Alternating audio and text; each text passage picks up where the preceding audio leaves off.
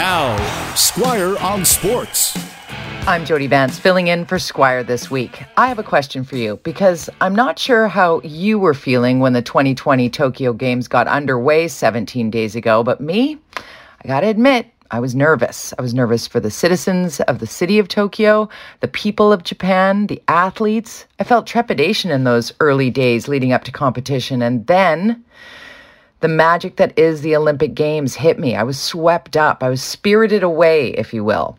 I found myself going to bed even earlier than Simi and Raji, Jason and Greg do, only to get up at a similar ungodly hour as the morning team. Only my job was simply to soak it all in. I love the live competition. From the first Canadian medals in the pool to the record-breaking decathlon gold, the women's eights, canoe, judo, climbing, golf, skateboarding, all of it. An uber emotional ride stacked in endorphins for those of us who are locked in. There was hope and pride and endurance, competition without any fanfare. In fact, without fans at all.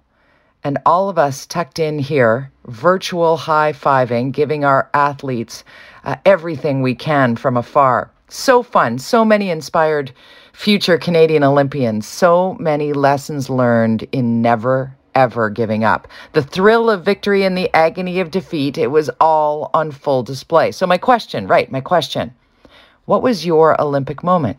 Can you pick one? I'll give you mine.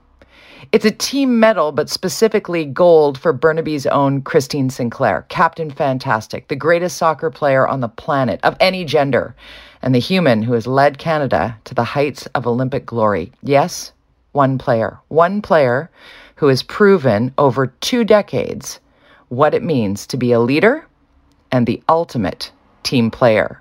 We should all take a page out of that incredible athlete's life story to make the world of sport and beyond a better place, riding that Olympic high into the next chapter of these games. I will meet you in the middle of the night for the Tokyo 2020 Paralympic Games. I'm all in. Filling in for Squire this week, I'm Jody Vance. Squire on Sports on 980 CKNW.